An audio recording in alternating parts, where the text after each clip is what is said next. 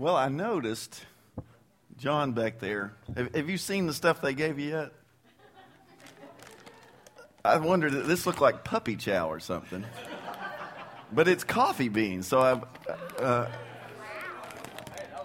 I'm thinking John must be a coffee drinker. Big time. Well, it's good to see you tonight. I always look forward to coming to Enid, and it's always the Martin Luther King Day weekend, that weekend. So kind of over the last, 15 years, something like that. That's been my third week of January, and it's been a real, is that the live stream? It's been... It's been fun meeting Jonathan and getting to meet his wife, and he just has such a energetic personality, and he reminds me, his personality reminds me of Keith from way back in the day. But so happy to see you all with the new pastor, and so I'm happy to do Ephesians with you for the next few days. And so this morning we did 1:15 through 23, and that's part of the opening of the letter. So before we dive into 1 through 14, because that's what we're going to probably that's what we'll get through tonight. Let's just think again about the big picture. Now you've got the outline there, and I've got one I think that's just like the one you have. So I just want to make sure. I ran over it this morning, but you probably didn't have. A lot of you weren't looking at this. So I just want you to, again, to think about how this letter is laid out, how the parts fit together before we start looking at individual pieces. So we're going to begin tonight with the opening. So if you look at the top of that first page, you've got opening 1 through 2. That's where Paul says he will name himself. He'll name Timothy. In 6 of his letters, he mentions Timothy. He can add others and the others who were with me, but it's a way of naming the people who are responsible for the writing and sending of the letter, primarily Paul. Then he'll tell who the recipients are. In this case, it's almost certainly to the Ephesians, although as we'll see in a minute, there's a textual variation on that phrase in Ephesus, but we'll see that in a minute. And then the greeting, grace and peace to you. So that's your typical opening. Then in Greek letters, and Paul didn't invent this. This is Paul adopting letter writing style of his day. There's usually a prayer section, and I show my students when we're talking about Greek letters, it's usually very brief. And even like if a husband's writing to his wife, it'll be like, Fred, to my beloved wife, Artemidora, peace to you. And then usually I pray for your health or something like that. A prayer or thanksgiving section. And then it moves into the body. Usually that moves very quickly in personal letters. In the letters that Paul writes, he adopts the form, but he expands the elements of it. And he'll do that with the opening, and he certainly does that with the thanksgiving prayer section. So typically he'll have a nice thanksgiving. You think about 1 Thessalonians, it's the whole first chapter is a thanksgiving section. But occasionally he will include a prayer section, not for the congregation, but of praise to God. So it is prayer, but it's more like praise to God. And it borrows an Old Testament form called a berakah, which is a blessing. And some translations will translate it, blessed be the God and Father of our Lord Jesus Christ. You could just as easily translate it, praise be to God. So if you're looking now at this outline, coming down from opening to praise and prayer, 1:3 through 23. So that starts with that blessed be the God. So it's praise to God. That's what we're going to do tonight. And then, I guess, turn the page. If it's formatted like the one I have here, if you turn the page, you see Roman numeral 2, prayer on behalf of the Ephesian believers. You see that? Okay, that was the sermon this morning. So we're not going to come back to that. Then turn again, and you should see at the top of a page, or you should see in centered body. Okay, we're not going to get to that tonight. We'll do that tomorrow night. But that begins at 2:1. and you who were dead in your trespasses and sins.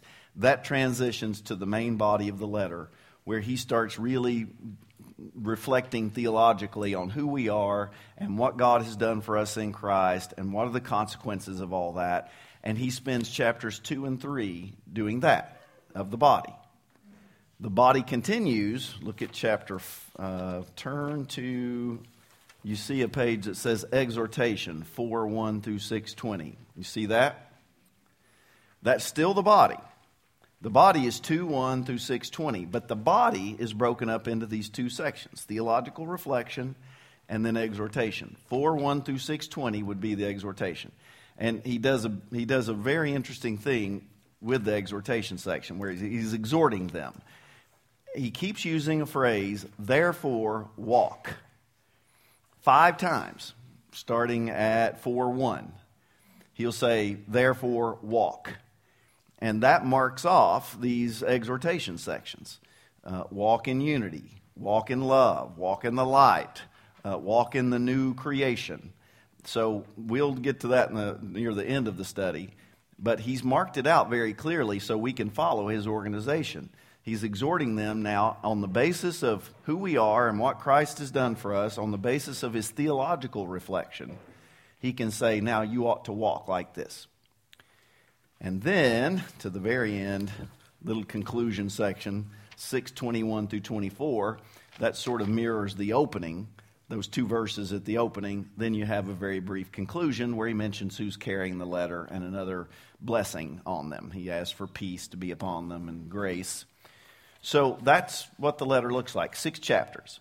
And when I first thought about doing Ephesians, I thought, wow, we'll really be able to get through that pretty easily. And then I discovered that we could do the whole study on 1:3 through 14. And the first one I did in Altus. I went way too long on that section. I figured my timing out that night. Now I got to move more quickly through that if I'm going to get to the end. Like the last night there on Wednesday night, I had to do like chapters 3 through 6. We're going to do better than that. So let's just turn now to the opening section and look at verses 1 and 2. And this will let us do a little bit of introduction too. So if you want to talk about authorship, recipients, and date, that's really the only 3 things I'm going to talk about as an opening. We learn in the first word, Paul. 13 letters in the New Testament bear Paul's name. And for me, there's no real question or reason to get into much of a debate about that, or really any debate. However, I will tell you that there are plenty of New Testament scholars who raise questions about Paul's authorship of Ephesians. Now, they're not Southern Baptists. I don't even think I would consider any of the evangelicals, but they do raise questions, and it has to do with the form and style of Ephesians. If you take Romans and 1st and 2nd Corinthians and Galatians, that's 4. Nobody questions Paul's authorship of those. In any evangelical, otherwise, the most liberal kinds of denominations or scholars don't question those 4 letters. So a lot of people say, okay, let's just take those 4 as the sort of agreed upon, no doubt about it, group of Paul's writings. And then you start comparing the other letters to those 4. And sometimes people throw in Philippians and 1 Thessalonians as like 6 that hardly anyone questions. What happens is if you compare Ephesians and Colossians to that core that I said, Romans, 1st, 2nd Corinthians, Galatians, maybe 1st and 2nd, or maybe 1st Thessalonians and Philippians, what you find is that Ephesians and Colossians look very different in terms of like sentence structure. I mean, there's some long sentences in Greek in Ephesians. This section, chapter 1, verses 3 through 14, is 202 words, one sentence. Now, do you know what I'd do to a student's paper if they turned in a 202-word sentence with no break? I'd say, you need to break this into about 7 or 8 sentences. And that's what English translations will do to Ephesians 1, 3 through 14. Because even the more literal translations want to put it in understandable English. And so they're going to break it up into sentences. But in Greek, it's just one long sentence, 202 words. It's the second longest sentence in the Greek New Testament. Colossians 1 is the longest. And then you look at the passage that was the sermon this morning, 15 through 23. That's one sentence in Greek, 170 words. I think it's the third longest sentence. So somebody could say, look, this doesn't look like the way Paul writes. Look how long these sentences are. Vocabulary is another interesting issue. If you take those four that I said at the beginning, Romans, 1st, 2nd Corinthians, Galatians, and compare the vocabulary of Ephesians to the vocabulary of those four, there's like 80 words unique or that don't appear in those other four letters. So sentence structure and vocabulary, two of the issues that cause people to say, well, it doesn't look like Paul. So they come up with lots of theories, like maybe a disciple of Paul, somebody after Paul's death, wrote Ephesians and Colossians and attached Paul's name because it doesn't look like Paul. Well, I got some problems with that. One, because Paul's name is attached. That's a high hurdle to get over, to say, well, I don't think Paul wrote it. Now, there's been this speculation that maybe someone would have written it and placed Paul's name on it as an honor to Paul. Like people write a book sometimes and dedicate it to maybe the teacher or professor that they had who meant a lot to them. But we just don't have any record of something like that happening in the ancient world. Furthermore, are there other ways to explain why the sentence structure and vocabulary might look different here than maybe in those four letters that I mentioned earlier? One of the issues is these letters are probably written 60 to 62. That's kind of the agreed upon, more likely, assuming Paul wrote them, that they were written between 60 and 62.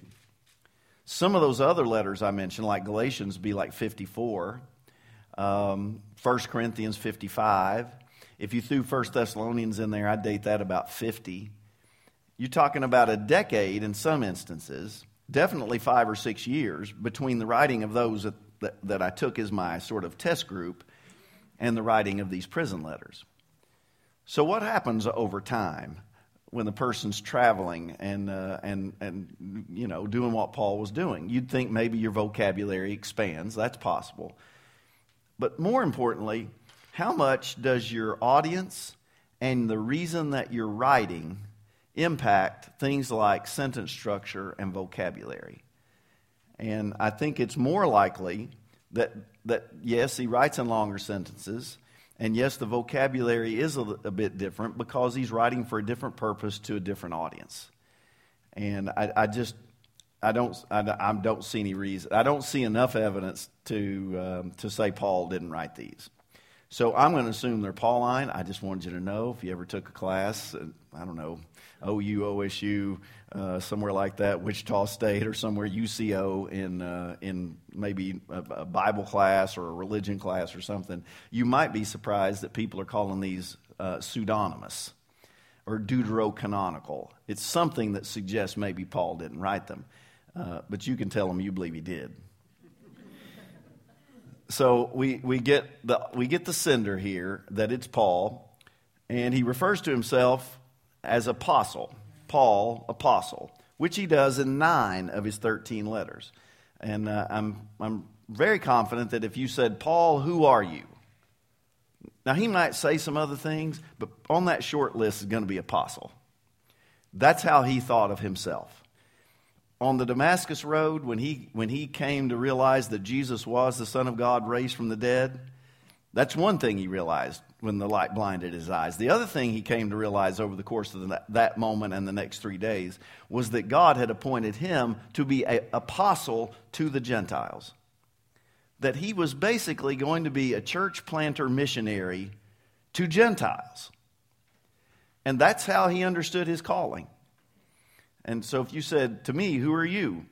On my short list is probably going to be teacher, professor, pretty close, minister, I see it as ministry, what I do in the classroom, but it's my calling so wrapped up in my identity. And it seems like it was true for Paul. He's going to come back to talking about apostles and prophets on a number of occasions. We'll talk a little bit more about what an apostle is when we get to some of these other passages. So Paul, apostle of Christ Jesus through the will of God, he often adds that through the will of God because it's clear that there are questions about his apostleship in the eyes of many, particularly among Israelites who reject Jesus as Messiah. So Paul's viewed as a big liberal, that he's just turned his back on his people to say that these Gentiles can be part of the people of God and without having to be circumcised, without having to take upon themselves the Jewish law. And for a lot of Jews, this was heretical. He was corrupting the true faith. And so there were questions about, was he a genuine apostle? And he keeps coming back to say, I didn't choose myself, and I didn't get this from one of the other apostles, like Peter didn't anoint me to be an apostle. This was by the will of God. And again, it goes back to that Damascus Road experience. So that's your sender. Now, where is Paul when he writes this? I think I mentioned this morning, may have said it tonight. There are 4 letters in the New Testament that are known as prison letters. And that's Ephesians, Philippians, Colossians, and Philemon. Those 4. And they're called prison letters because the widespread agreement is that the author was in prison when he wrote them, that Paul was a prisoner at the time of writing. Now, he actually says that multiple times in this letter. Look at 3:1. Chapter 3, Ephesians chapter 3, verse 1, he says, "For this reason, or because of this, I, Paul, the prisoner of Christ Jesus, for you Gentiles." Now, it's possible that he means that in some metaphorical sense, you know. Like he could say he was a slave of the Lord Jesus. James uses that, a servant of the Lord Jesus or slave of the Lord Jesus. And he wasn't literally a slave, like a slave in a slave market, but it's a way of picturing his relationship to Christ. But it seems more likely that he's actually a prisoner. Look at 4:1. He says, "Therefore, I encourage you, I, a prisoner in the Lord." So that's the second time he's referred to himself as prisoner. And then look at 6:20, very end, the last chapter, it's the last verse of the body.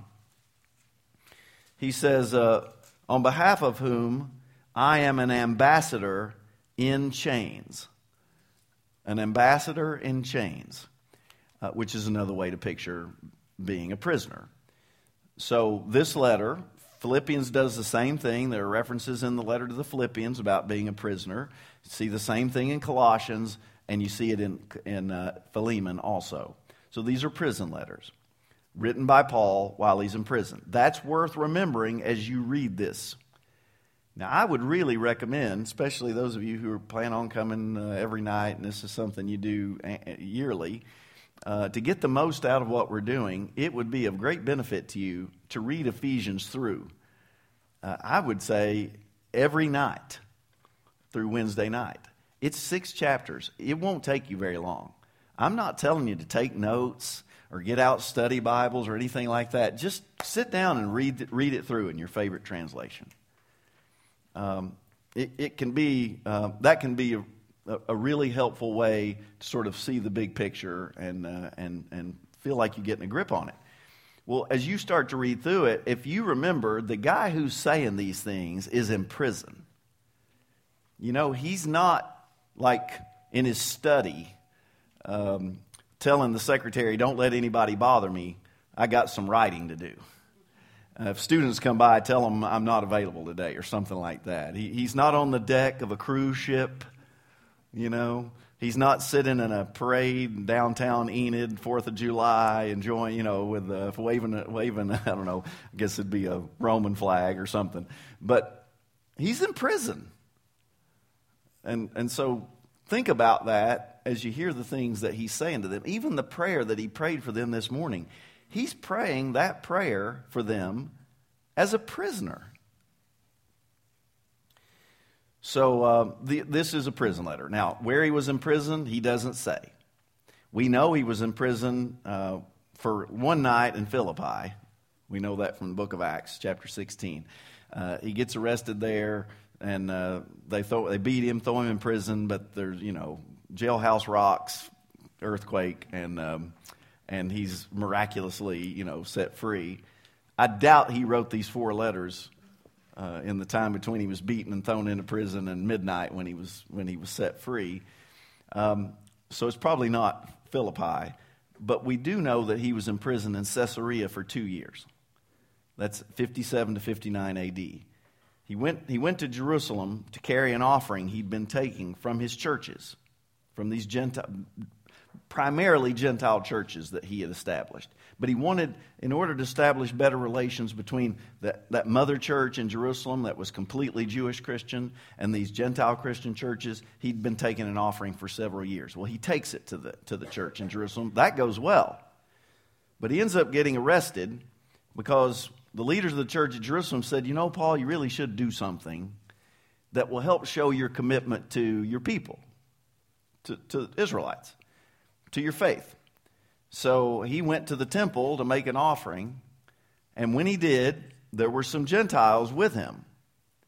One, we learn in Acts 19:21, I think, one of those people, maybe chapter 20, but one of the people, and the person that's named, that he took beyond where Gentiles could go in the temple. Now, this would have been a Gentile Christian. His name was Trophimus the Ephesian. So the person that is named as the one that he was accused of taking where he wasn't supposed to, there was a court of the Gentiles where Gentiles could go. But there was also a gate, and only Israelites could go beyond that court of the Gentiles. Well, they accused Paul of taking a Gentile beyond the court of the Gentiles. And it's interesting to me that person that is named as the person that they made the charge was from Ephesus. He's going to later say, I don't want you to be discouraged because of my imprisonment. It's for you. I wonder how much they felt responsible that he'd been arrested, because the person that was the heart of the charge against him was from the church at Ephesus. It's just an interesting connection. But he got arrested because, and I think it's a completely false charge, but they charged him, he got arrested. He spent 2 years in Caesarea. And Felix was the Roman governor, and then there was a change, and Festus was the next governor. And when Paul could see he wasn't going to let him go, he appealed to Caesar. This leads to a trip to Rome, shipwreck for 14 days on the way, landing on the island of Malta, where they have to wait it out for a few months, and then finally he makes it to Rome. Now, where am I getting all this? This is basically the ending of Acts. And he ends up then in prison in Rome under house arrest for 2 years, 60 to 62. So that period, 57 to 62, Paul's a prisoner in Caesarea first and then in Rome. Early Christians, in early Christian writings, just sort of assumed that he wrote all 4 of these prison letters from his imprisonment in Rome. So I'm going to assume that. I don't have any better information than they had to give you a better theory about it. It's possible that he wrote some of them from one imprisonment and others from a different imprisonment, but we just don't know. We don't have enough information. What's most important is he is in prison when he writes these 4 letters. And for this week, the one that matters is Ephesians. So Paul, apostle of Christ Jesus through the will of God. Now, to whom is he writing? He says, to the saints who are in Ephesus. Now let's start with that, to the saints. Just look at your translation there at 1:1. Does it say saints? What do you have? To the what? To God's people. That's a good translation. I mean, the word that's used here mean, the most natural translation of it is saints. But when he says saints, he's referring to all of God's people. That's what he means by saints. it's not a designation for special or super Christians. You know, you don't have to work through some 3-step process to be declared a saint in Paul's thinking. You are a saint if you're part of the people of God. And you know this because of the way he speaks to people in his churches. And you'd think that, well, saints, he'd probably reserve that for the more holy, the more righteous in his churches. When he writes to the church at Corinth, he calls them saints over and over again in just that opening and then the Thanksgiving section. And you think, well, this must be a really, upright congregation. They must be really morally or ethically higher than, some of his other churches. And then you start reading, and it's the opposite. I mean, that church is eaten up with all kinds of immorality. They've got lots of problems, and yet he refers to them as saints. So it's not a designation for a special group of believers who are more morally superior or righteous. Sainthood, in New Testament terms, is not a moral achievement by your own effort. That's just not what it is. And we get confused about that because there are groups in the world, the Catholic Church being one, where there is a 3-step process whereby you achieve sainthood. And it begins with a recognition that you lived a heroically virtuous life or you're martyred. The Pope can designate just because you were, very virtuous, you can get through the first step. I think that you're called venerable at that point. But then the second step, you have to have a confirmed miracle. Right? Confirmed. Now, the Pope can waive all of this, but this is the process it's supposed to be. And then to move to the last step of sainthood, you have to have a second confirmed miracle. And so if you bear that title in the Catholic tradition, saint, then you are morally superior. You've demonstrated it, at least to the Pope's satisfaction. But that's nowhere near anything you see in the New Testament. There's no 3-step process. If you have faith in Jesus, then you're a saint. Whether you live it or not, you are a saint. Well, then what does it mean if it doesn't mean morally superior? It means that you have been dedicated and marked off for God's purposes. It means you have been marked that you belong to God. You are set apart for God's purposes. Holy things are throughout Scripture, even inanimate things can be holy. Like a lampstand in the temple, or the bread that the priests ate. It's called holy bread. The furniture in the temple was called holy. You can speak of the holy city, Jerusalem. It doesn't have to do with morality. It has to do with something that is dedicated to God. Now that's what saints are. We are dedicated to God. And this is the way the New Testament's moral and ethical exhortation works. You are saints. Now live like that. Not live like this and then you can be a saint. It's God has designated you. He has called you as saints. Now go be that. And that's I think the very best motivation to live a moral, ethical life is in response to what God has already called you. So when he says to the saints, he's talking about all the believers, God's people, who are in Ephesus. Now I want you to look in your translation here where it says in Ephesus and see how many of you have a little note there, or maybe in brackets or something there, and there's a footnote that says some manuscripts do not contain the words in Ephesus or something like that. How many of you have some note there? Okay. Now, this goes back to one reality. We do not have the original letter that Paul wrote to the Ephesians. We don't have the actual document that was sent that Tychicus carried. If we did, there wouldn't be any textual questions. Whatever was there, that's what he wrote. But because we don't have the original, what do we have? We have copies of the original. And the copies don't all agree in every place. Some manuscripts have the phrase in Ephesus.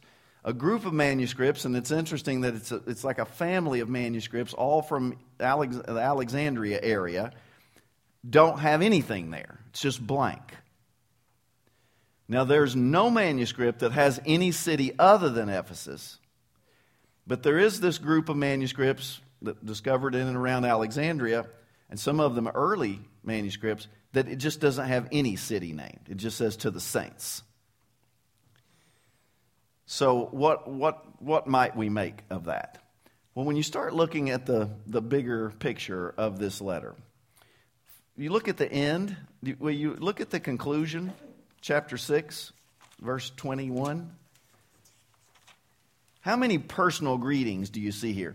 Like if you look at Romans 16, there's a whole chapter of Paul sending personal greetings to people at Rome. You look at Colossians, there's a whole list of names there that he's mentioning. Say hi to this person, say hi to that person.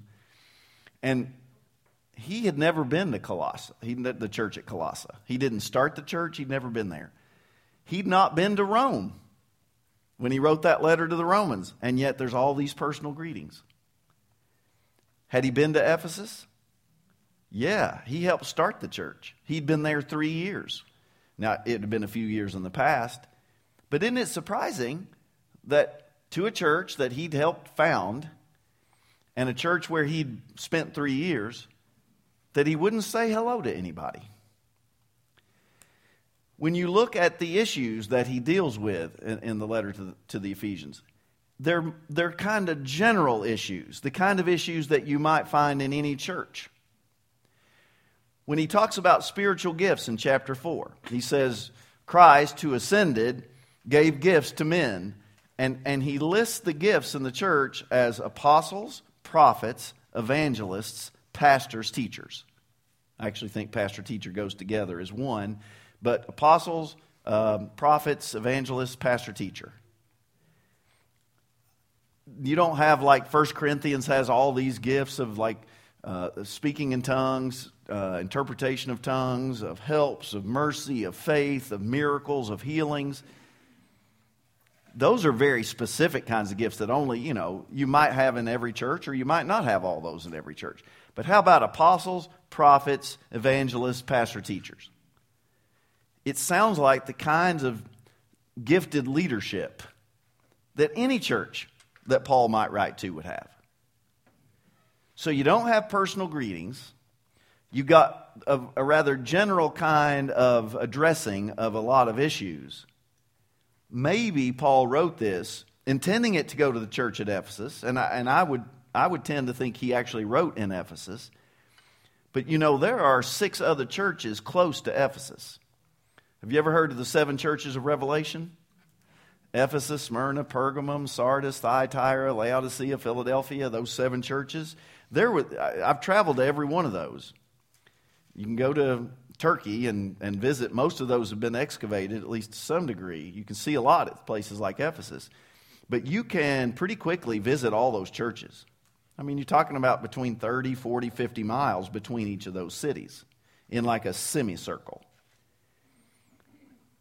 Doesn't it make sense that Paul intended the letter to be read in all those churches? But Ephesus would have been the mother church of that area. Ephesus was the largest city, 4th largest city in the Roman Empire at the time.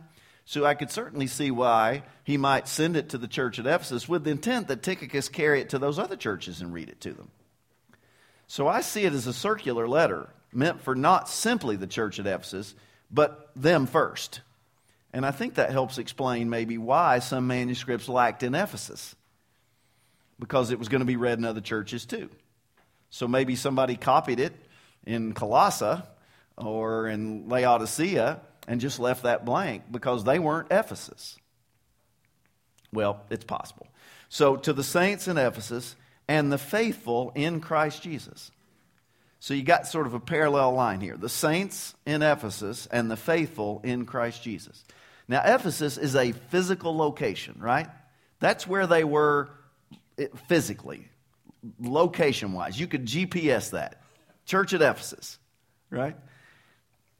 But you can't put Jesus Christ in your GPS. That's not a location. But it's a nice parallel. Where are they physically? In Ephesus. Where are they spiritually? In Christ Jesus. And Paul loves this phrase, in Christ Jesus. He uses the phrase, in Christ, 33 times. Not in this letter, but in his letters. And the phrase, in Christ Jesus, 48 times. In Christ or in Christ Jesus. Close to 100. Either the phrase, in Christ or in Christ Jesus. So it's a way of saying where we are spiritually, where we exist. We exist in the realm of Christ, in the reign of Christ. We live our lives. We live and breathe and have our being in the reign or in the rule within his reign or rule. We are in Christ. We live our lives under his lordship in Christ. And everything God has done for us, he has done for us in Christ.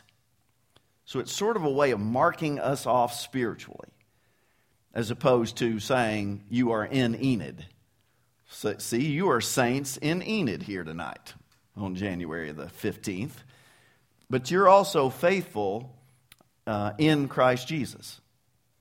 So it's a nice balance there. And then grace and peace to you from God our Father and the Lord Jesus Christ. This is his favorite little blessing at the end of the opening, grace and peace.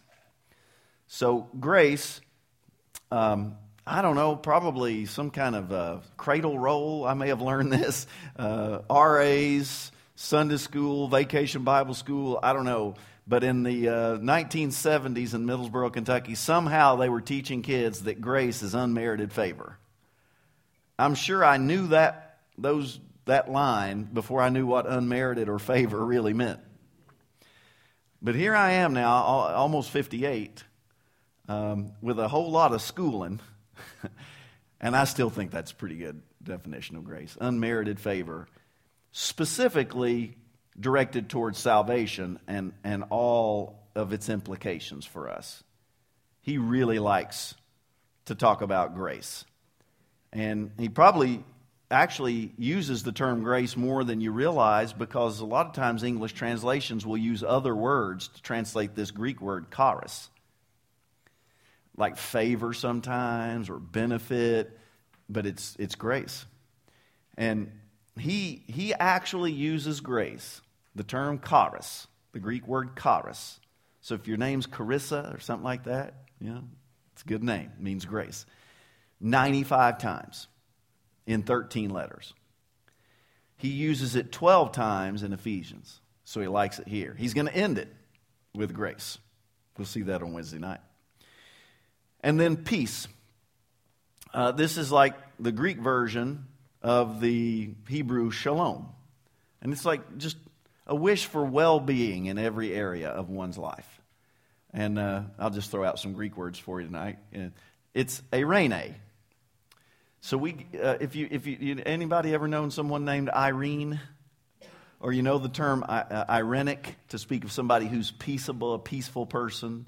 Well, if your name's Irene, you're named for the Greek word for peace. Okay? So if you had two daughters, Kimes now has two daughters. If I could have got here a few years ago, if I could have got to you, you could have had Carissa and Irene, grace and peace. Wouldn't that? If you got two more, you got to think about it, Kimes. I often joked about that. There's about 7 of these virtues that Paul likes to talk about. And I think they're all feminine nouns. And it would be nice if you had that many daughters. You could just name them after all these virtues. But there's some problems. Faith, the Greek word for that is pistis. So maybe just go with faith on that one. But that's not here. This is grace and peace. So that's good. Carissa and Irene. Grace and peace.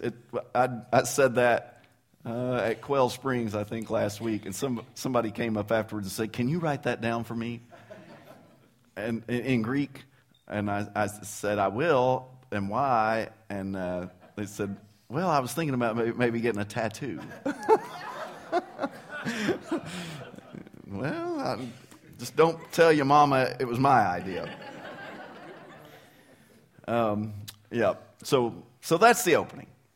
Now let's move into the 3, beginning at verse 3 through 14. So here is the praise and prayer section. We've already done the prayer, so let's talk about the praise.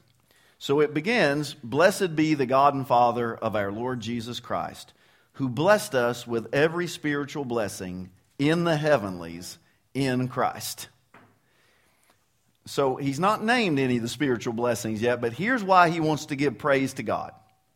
Here's why he wants to say, bless God. Because he has blessed us with every spiritual blessing in Christ, right? So any spiritual blessing we have, it's in Christ. It is because of Christ. It's through Christ's work. There would be no spiritual blessing outside of Christ. So that any blessing that God gives to us is going to be in Christ. But he also adds, in the heavenlies. Do you see that? Every spiritual blessing in the heavenlies in Christ. So how many of you have in heaven? Do you say in heavenly places? Okay, I like that better. Heaven would not be a good translation here. I might just say in the heavenlies. Paul's going to use that term 5 or 6 times in Ephesians. And when he does, I'll point it out when we get to it. I don't want to take time to read them all here. But I don't think he's thinking location, like Ephesus. That's a location. I don't think he's thinking location when he says in the heavenlies or in the heavenly places. I think he's thinking that it's something that is spiritual and it's something that is eternal, more than it thinking about a particular location. He's going to say, you remember this morning in verse 20 when he says God raised him from the dead and seated him at his right hand in the heavenlies or in the heavenly places. So it sounds like, well, maybe it's talking about like the throne room. It's that place in heaven. But look at chapter 6. I said I wouldn't do this, but I'm not going to read all of them, though. Look at chapter 6, verse 12. This is the put on the full armor of God section. He says, "For our struggle is not against blood and flesh, but against the rulers, against the authorities, against the powers of this present darkness, against the spiritual forces of evil in the heavenlies."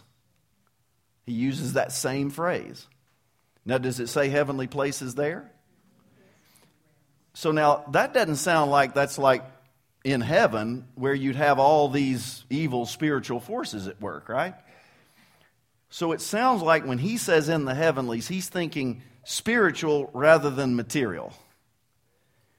Something that's invisible presently rather than something that's visible presently, rather than a physical location. That's the only way I can make sense out of all of his uses of in the heavenlies. So this is what he wants to think. He wants to give thanks to God, praise to God. Blessed be the God and Father of our Lord Jesus Christ for all these spiritual blessings that he's given us. Now, what are they? If you look at that outline, so praise for every spiritual blessing. A, praise to God for his gracious election. And he says here at verse 4, because he chose us in him before the foundation of the world in order that we might be holy and blameless before him. So this is the first spiritual blessing. It is that he chose us. Now that's the language of election. And I know it makes us just slightly nervous to talk about election because pretty quickly you move from election to things like predestination. You might get into a conversation about Calvinism or something like that. And it can be a bit contentious. What I've discovered, what I know in Paul, is when Paul talks about election, it always leads him to praise, not argument. It never ends that way for him. It's always a source of praise to God. So that God chose us, what are we going to say that means? How are we going to handle this language? And then look at verse 5. He says, in love, he predestined us for adoption. There's the language of predestination. Look at verse 11 in chapter 1. In whom also we were appointed heirs. How having been predestined according to the purpose of the one who works all things according to the plan which flows from his will. I mean, you have all this language of God's purpose, God's pre-planning. God chose us before the foundation of the world. And the worst thing you can do is just to avoid it. Because if you do, you miss a vitally important New Testament doctrine and something that should lead us to give praise. So what does it mean to say that God chose us? Well, let's think about the whole of Scripture. How about in the Old Testament? Did God choose anybody in the Old Testament? He chose a whole nation, right? Israel was his chosen people. That becomes the model for God's election. Why did God choose Israel? Because they were the most numerous people? Because they were the most holy people? Because they were nice, friendly, treated each other well, because of the physical... No. He just chose them because he chose them. Here, like Deuteronomy 4:37. Because he loved your fathers, he chose their descendants after them and brought you up out of Egypt by his presence and power, to drive out before you nations greater and stronger than you, and to bring you in and give you the land as an inheritance, as is now taking place. But it's the opening there. Deuteronomy 4:37. Because he loved your fathers, he chose their descendants. Deuteronomy 7. Just a couple chapters later, starting at verse 6. For you are a holy people belonging to the Lord your God. The Lord your God has chosen you to be his own possession out of all the peoples on the face of the earth. The Lord had his heart set on you and chose you, not because you were more numerous than all peoples, for you were the fewest of all peoples, but because the Lord loved you and kept the oath he swore to your fathers. He brought you out with a strong hand and redeemed you from the place of slavery, from the power of Pharaoh, king of Egypt. That's the language of election. He chose you. Now, in this passage, this same election is applied to the Christians at Ephesus. With the designation, he chose us in him, that is, in Christ. Again, all the spiritual blessings are in Christ. Choosing us is in Christ. Every good thing God has done for us is in Christ, so I'm not surprised by that. But how about before the foundation of the world? So when it gets right down to it, most people are going to think of God choosing us before the foundation of the world. They're going to think about God's election in one of two ways. And the first would be that God just knows things in advance. And that's the extent of God's foreknowledge, and that's what it means he chose us before the foundation of the world. Somehow it's related to his knowledge about who would believe. That's one option. A second option would be that his choice is more by his will, by his predetermination. And that breaks down in a lot of different categories. It gets way more complicated than that. But that's kind of a nice way to think about it. So I'm asking the question, is it sufficient to say God's foreknowledge is simply knowing things before they happen? So let's think about, look at 1 Peter. Just thinking about some other places where we have this language. So look at 1 Peter chapter 1. And we get a little bit of this. At 1 Peter 1:1, Peter, apostle of Jesus Christ, to the elect or chosen refugees or aliens. So you get it there, but you really get an interesting, later in chapter 1, starting at about verse 18. You there? 1 Peter chapter 1, verse 18. Because you know that you were redeemed not by perishable things like silver or gold from your feudal lifestyle that you inherited from your fathers, but you were redeemed by the precious blood of Christ as a lamb without spot and without blemish.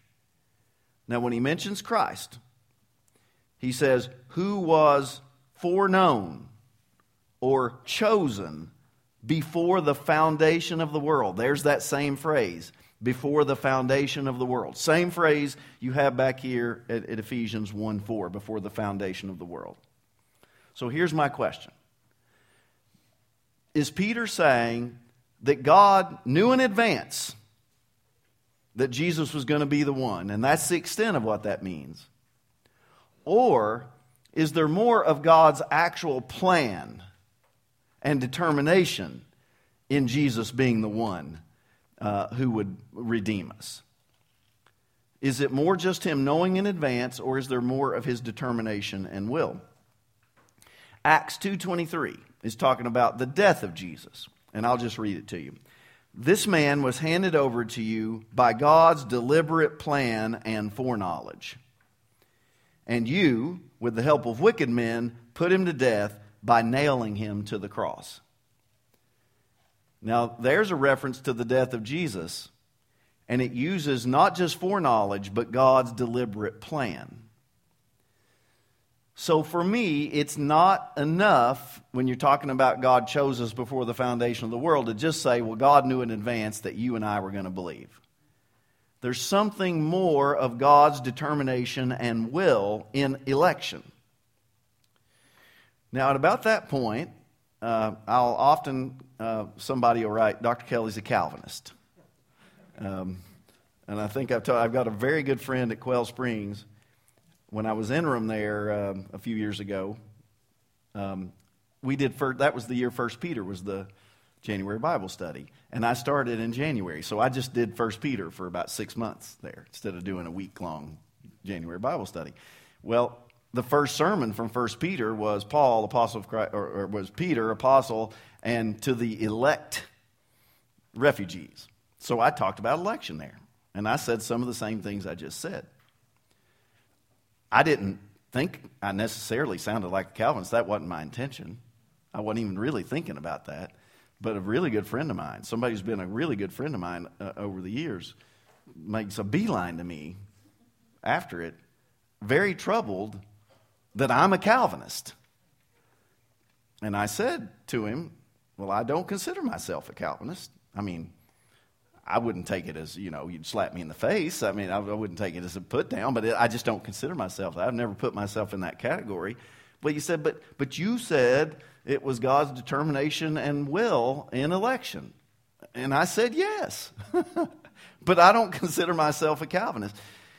The way I think about it, and you've got to give people room to have differences of opinion on this. This shouldn't be a break of fellowship on this particular issue. But my own belief about it is that there is God's determination and will in his choice of us. And that then opens up the possibility for me to choose God. I otherwise would never choose God. I would choose my own way every time because I'm fallen and depraved, and I'm not just sick, I'm dead spiritually before I become a believer. So his election opens up the possibility for me to believe, but I still can reject that choice of me. And that's my difference, yeah. So I don't want to go any further with that. We'll move right along. We're almost out of time anyway. What time are we supposed to stop, Jonathan? That means I'm out of time. I think God is predetermined that we go all the way through verse 14 tonight, but no. Now, he says in the latter part of verse 4, in love, having determined or appointed us for adoption through Jesus Christ for himself. Now, he brings adoption in as he talks about his choice of us. We were chosen to be God's children. So what does that tell you? And Paul likes this adoption. He does it in Romans 8. He does it in Galatians 4. Galatians 4:4, when the fullness of time had come, God brought forth his son, born of a woman, born under the law, in order that he might redeem those under the law, in order that we might receive adoption to sonship, so that we might cry, Abba, Father. I mean, he likes this adoption language. And it's prominent here. So what does that tell us? It says that, one, we were spiritual orphans. That's who we were. We were without God in the world, and without God in the world, you don't have a father, not a spiritual father. At that point, if you do have a father, his name is Adam. You are in Adam, and you are destined for destruction. You're without God in the world. You're a spiritual orphan.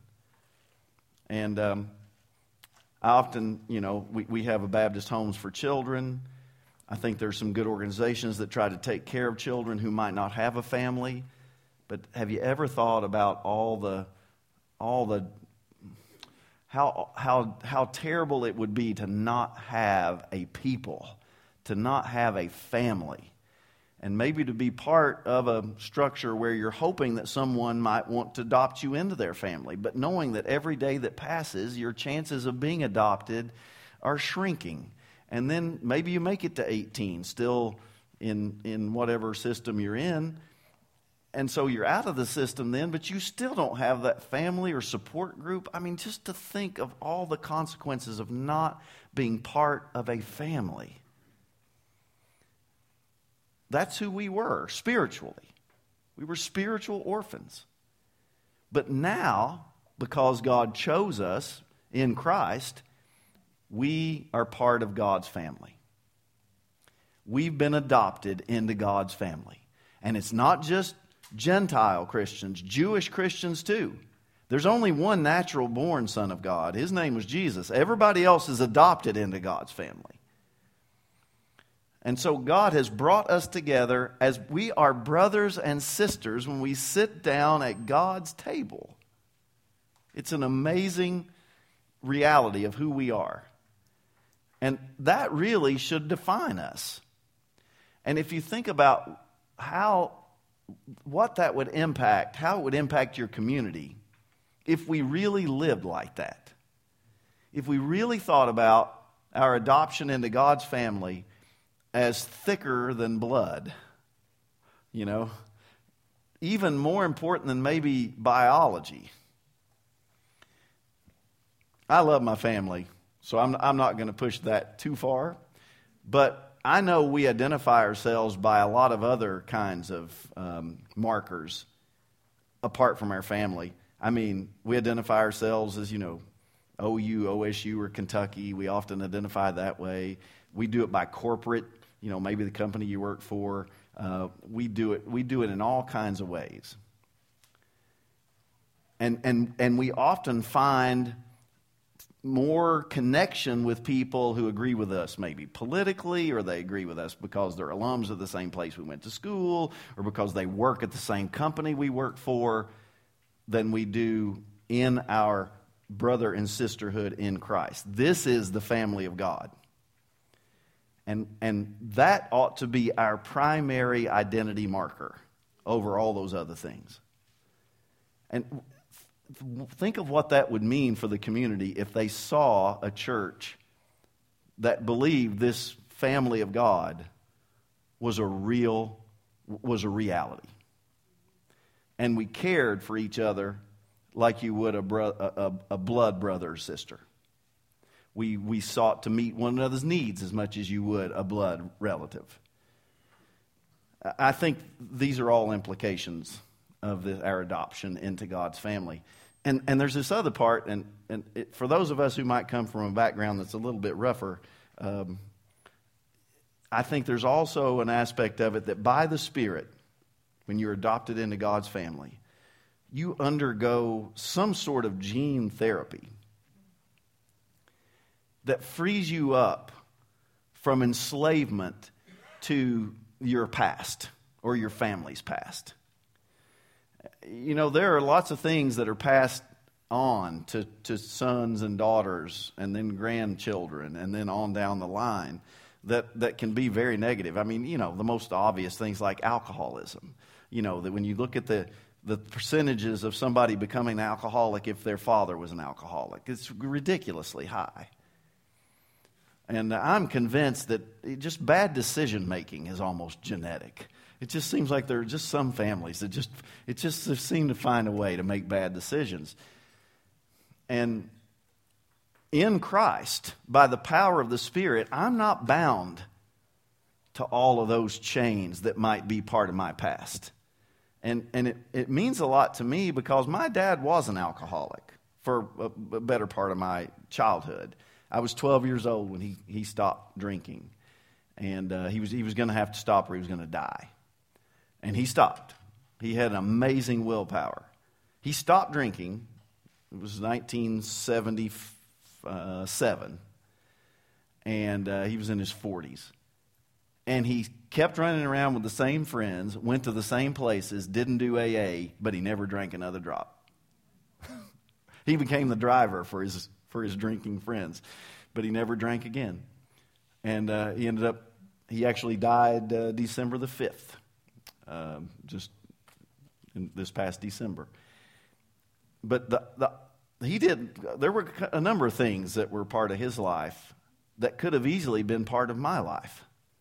And I don't take any credit for not drinking and not doing some of the other things he did. I feel like, honestly, God set me free from some of those things that I might otherwise have fallen into by the power of the Spirit. Because I was adopted into God's family. And by the power of the Spirit, we are set free from things that we otherwise might be bound to. And then finally, we have this inheritance. And if you look at verse 11 in Ephesians 1, in whom we were appointed heirs. And then look at verse 14. Talking about the Holy Spirit, he says, who is the down payment, or the pledge, or the guarantee, or even the engagement ring. This word is the current, in modern Greek, this is the word for engagement ring. Which is engagement ring of our inheritance. When God gives us His Spirit, it is the promise of more to come. That He's not finished yet. That He's working out a process in us that will end when we are raised from the dead and we receive everything and are everything that God has made us to be. The Holy Spirit is that promise, that guarantee, that down payment. Like an engagement ring. I had one class this past fall where 4 different students in there got engaged in the fall. That was a pretty good sized class, about 35. But 4 of them got engaged in the fall. Usually that's a spring thing. But 4 in the fall. So somebody will either tell me or I'll see it on social media or something, and I'll make a big deal about it in class. And if I have the female, and in 2 of those cases the girl was in my class, I'll say, oh, let's see that ring. So, every time, man, they're always so proud to show me the ring, and I'll make a big deal out of it, I've yet to have any experience with a situation where I said, let me see that ring, and she said, oh, he didn't give me a ring. He just gave me his word. He just promised that we were going to get married. A guy's word's good, but you need something a little more tangible, don't you? That's the promise of more to come on a girl's finger when the young man has proposed marriage. It's the promise there's more to come. That's how the Holy Spirit functions with respect to our inheritance. We were spiritual orphans. We've been made now sons and daughters of God, and our inheritance is from Him, and everything belongs to Him. And we are now co-heirs with Christ. Should help you sleep better tonight. Well, I think probably that's the end of our time. I think the Spirit's telling me that's time. You kind of get the feeling when people are like saying, okay, I've had enough of you tonight. But we'll pick back up here tomorrow night. Jonathan, you want to say something else? Do you want me to finish out? Go ahead and close. Just remind me, 6:30 tomorrow night. 6:30 tomorrow night. Are there snacks or anything like that before? Cookies and coffee. Cookies and coffee. So what time will people start mingling, would you guess? If it's like 6? 6 to 6:15. Okay. All right. So get here 6:15, you eat some cookies and coffee, and 6:30 we'll get started. So let me ask a blessing on you. Now may the Lord bless you and keep you. May the Lord make His face to shine upon you and be gracious to you. May the Lord turn His face towards you and give you peace. Amen. All right, I'll see you tomorrow night.